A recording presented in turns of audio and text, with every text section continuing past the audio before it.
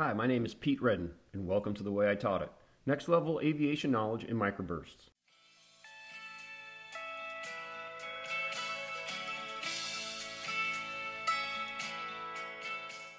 This episode is brought to you by Vapor Global Aviation, creating tomorrow's pilots today. Look them up on Facebook and LinkedIn. Vapor Global Aviation.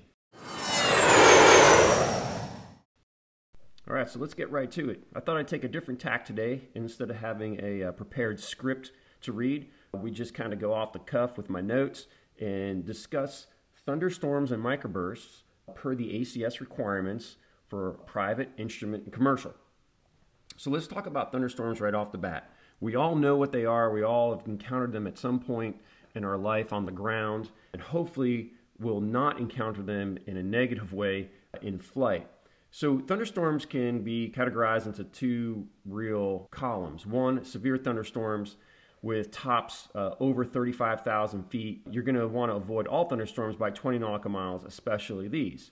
There are those thunderstorms that are less than 35,000 feet, which are not categorized as severe, but for general aviation aircraft, any thunderstorm is certainly a threat to safety. In the Air Force, we used to look at this as a thunderstorm as something this kind of thunderstorm that's not a severe thunderstorm, avoid it by 10 nautical miles. There are three stages to a thunderstorm: the cumulus stage, the mature stage, and the dissipating stage. The cumulus stage is all about the updrafts. It's about the forming of the thunderstorm. The mature stage, we have lightning, rain, heavy rain, hail, turbulence, downdrafts, updrafts. So this is where everything has kind of come together and the pot is really boiling inside the mature stage of the thunderstorm. And then we have the dissipating stage where it's all downdrafts now. A lot of rain is falling out the bottom of the cumulonimbus cloud. This is where some dangers in the mature and the dissipating stage, this is where some real dangers of wind shear, specifically microbursts, can occur. So we need three things to have a thunderstorm. We have to have an unstable atmosphere. We have to have warm, moist air, so moisture-laden air. And we have to have a lifting force. That lifting force can be any kind of lifting force, whether it's a mechanical lifting force, such as mountains, or you can have an environmental lifting force, such as maybe a very warm body of water creating an updraft due to heating, unequal heating of the Earth's surface. So it can be both physical and environmental. Thunderstorms are usually 1 to 5 miles wide, so you want to think about that when you start talking about avoiding thunderstorms by 20 nautical miles, or if you consider anything less than that. If the thunderstorm is 5 miles wide and you're avoiding it by 20 miles, well, you really only have about a 15-mile buffer between you and that thunderstorm. And really, at any time that the thunderstorms are being developed and there's less than 40 miles between thunderstorm cells, you really have to consider the intensity of the thunderstorm before you kind of go blasting between them, because remember, you want to avoid both thunderstorms by 20 miles.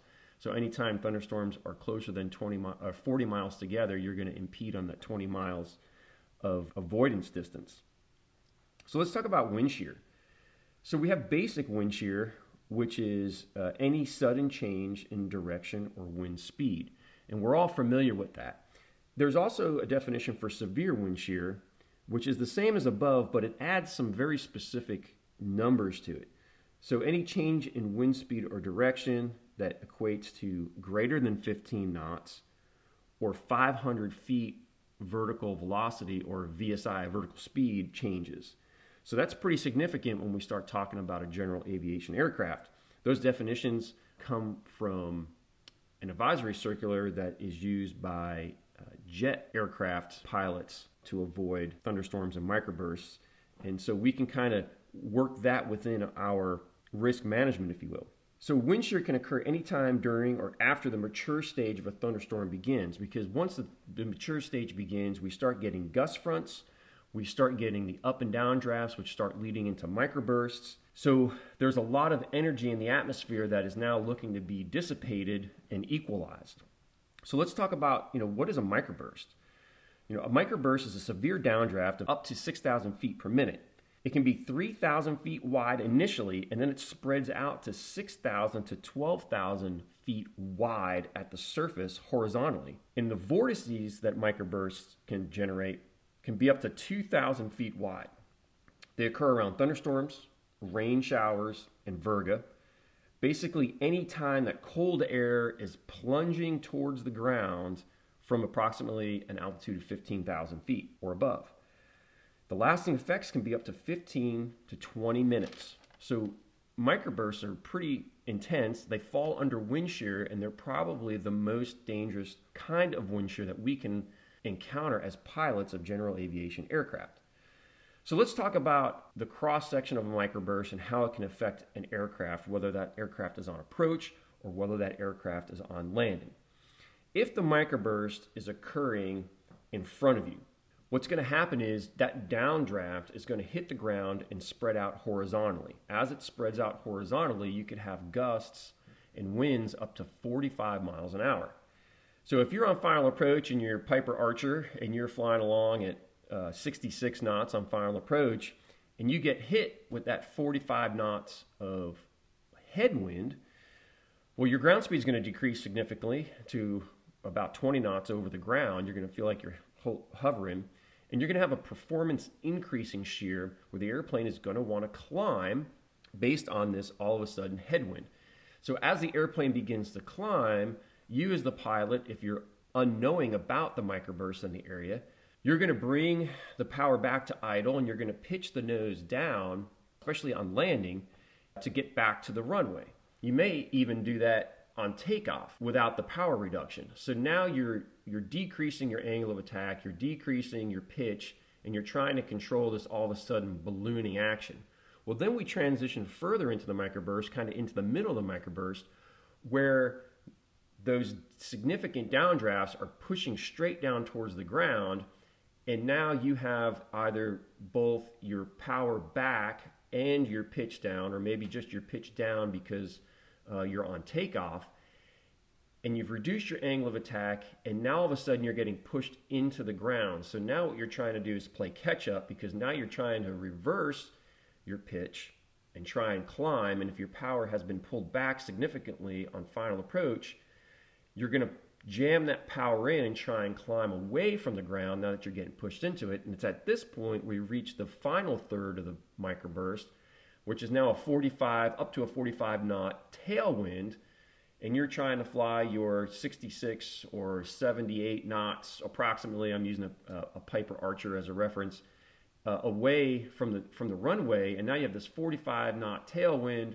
So your ground speed increases, but your indicated airspeed kind of falls out, and now you're on the verge of a stall or stalling, and this can lead to controlled flight into terrain.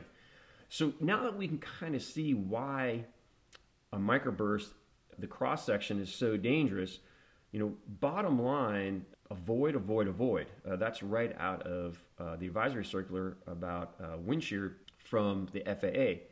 Anytime that we can identify that significant wind shear is in the area, we should avoid takeoffs and landings altogether. Now, how do we identify whether wind shear is in the area? Well, obviously, pilot reports will have obvious signs of wind shear. The tower may tell you that there's wind shear in the area. We have low-level wind shear warning systems. So we have a lot of things that can work in our favor, but not a lot of that is at uncontrolled airports where we may be flying across country or coming back from a family trip. So we need to be able to identify signs of wind shear or signs of microburst. So signs of a microburst, if at any time within 3 nautical miles of the runway that you are intending to land on, you have any of these signs, you have the potential for microburst. If there's a rain shaft, if there's a dissipating thunderstorm or a dissipating rain shower, or a thunderstorm that's in the area that's reached that mature stage, if there is any kind of a rain shaft that's falling out of a cloud and actually hitting the ground, that's a sign of a microburst, because you have descending cold air. If you have any kind of blowing or curling or rings of dust within that 3 nautical miles, specifically around the runway or the airport environment, i.e. inside the fence line, you have signs of a microburst. If you have wind gusts in excess of 15 knots or more, so if your winds are 5 gusting to 20, you have a 15 knot gust, you need to start thinking about, okay, are any of these other signs within 3 nautical miles of the airport? Because if they are, I'm probably looking at a microburst situation. If you haven't started your descent yet, just avoid. Take time to delay or divert somewhere else away from that runway, away from that airport that are showing those signs of microbursts. It could be as easy as just flying maybe 10 miles away, orbiting for 15 or 20 minutes, and then coming back and seeing if the effects are still there or not. So avoid, delay, divert until safe. Well, let's say we go away, we kind of fly 10 miles away, and we just wait 10 or 15 minutes, and then we come back to the airport, and we don't see any of those signs of microbursts anymore. Well, what we want to do then is we want to fly a stabilized approach. And for general aviation aircraft, I use 3-2-1. At 300 feet above the ground, I want to be within 200 feet of my calculated VSI speed, my vertical speed that I have for a 3-degree glide slope. I want to be within 10 knots, that's the one, so 3-2-1, 10 knots of my indicated airspeed that I have chosen to fly, and that indicated airspeed includes adding 1/2 of that gust factor. So if that gust factor is still at 15 knots, we're going to add 7.5 knots to our final approach airspeed, so bump it up to 8. If I'm flying at ILS, I want to maintain within 1 dot of my glide path. If I have a PAPI, I want to make sure that I have 2 red, 2 white, and I don't want to deviate by more than 1 red or white light on that, so no more than 3 white or 3 red at any time. If I have a VASI, I definitely don't want to see any red along final approach. I definitely don't want to have any kind of severe pitching going on as I'm flying the approach. That's another indication of pending wind shear. And you want to make sure that your throttle position is kind of normal. You don't want to have any excess throttle than you normally would on any other approach.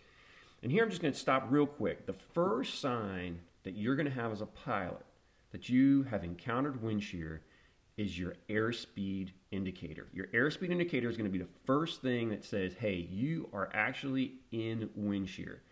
If your airspeed indicator starts fluctuating all over the place, plus or minus 10 knots, or it makes you in any way, shape, or form uneasy, you have probably entered wind shear.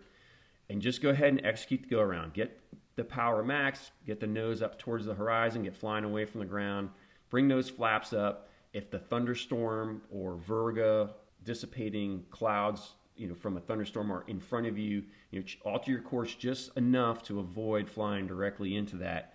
Again, delay or divert until safe. A microburst can last up to 15 to 20 minutes, the effect. So that microburst comes down, it rolls out along the ground, and then it generates vortices. And those vortices can last up to 15 or 20 minutes. So if you're going to delay your approach because you have the signs of microburst or you have the signs of wind shear, you're going to have to delay for at least 15 to 20 minutes. So now what does a scenario look like that you may see from your flight instructor or from an evaluator? So you may see as part of your pre-flight planning requirements that, hey, within 3 nautical miles of your airfield, you have a dissipating thunderstorm. And so that should kind of cue you up to be expecting the potential for microbursts. It doesn't mean that there's microbursts yet. It just means that there's the potential for microbursts. So now as the scenario develops, you may be given clues that we've discussed.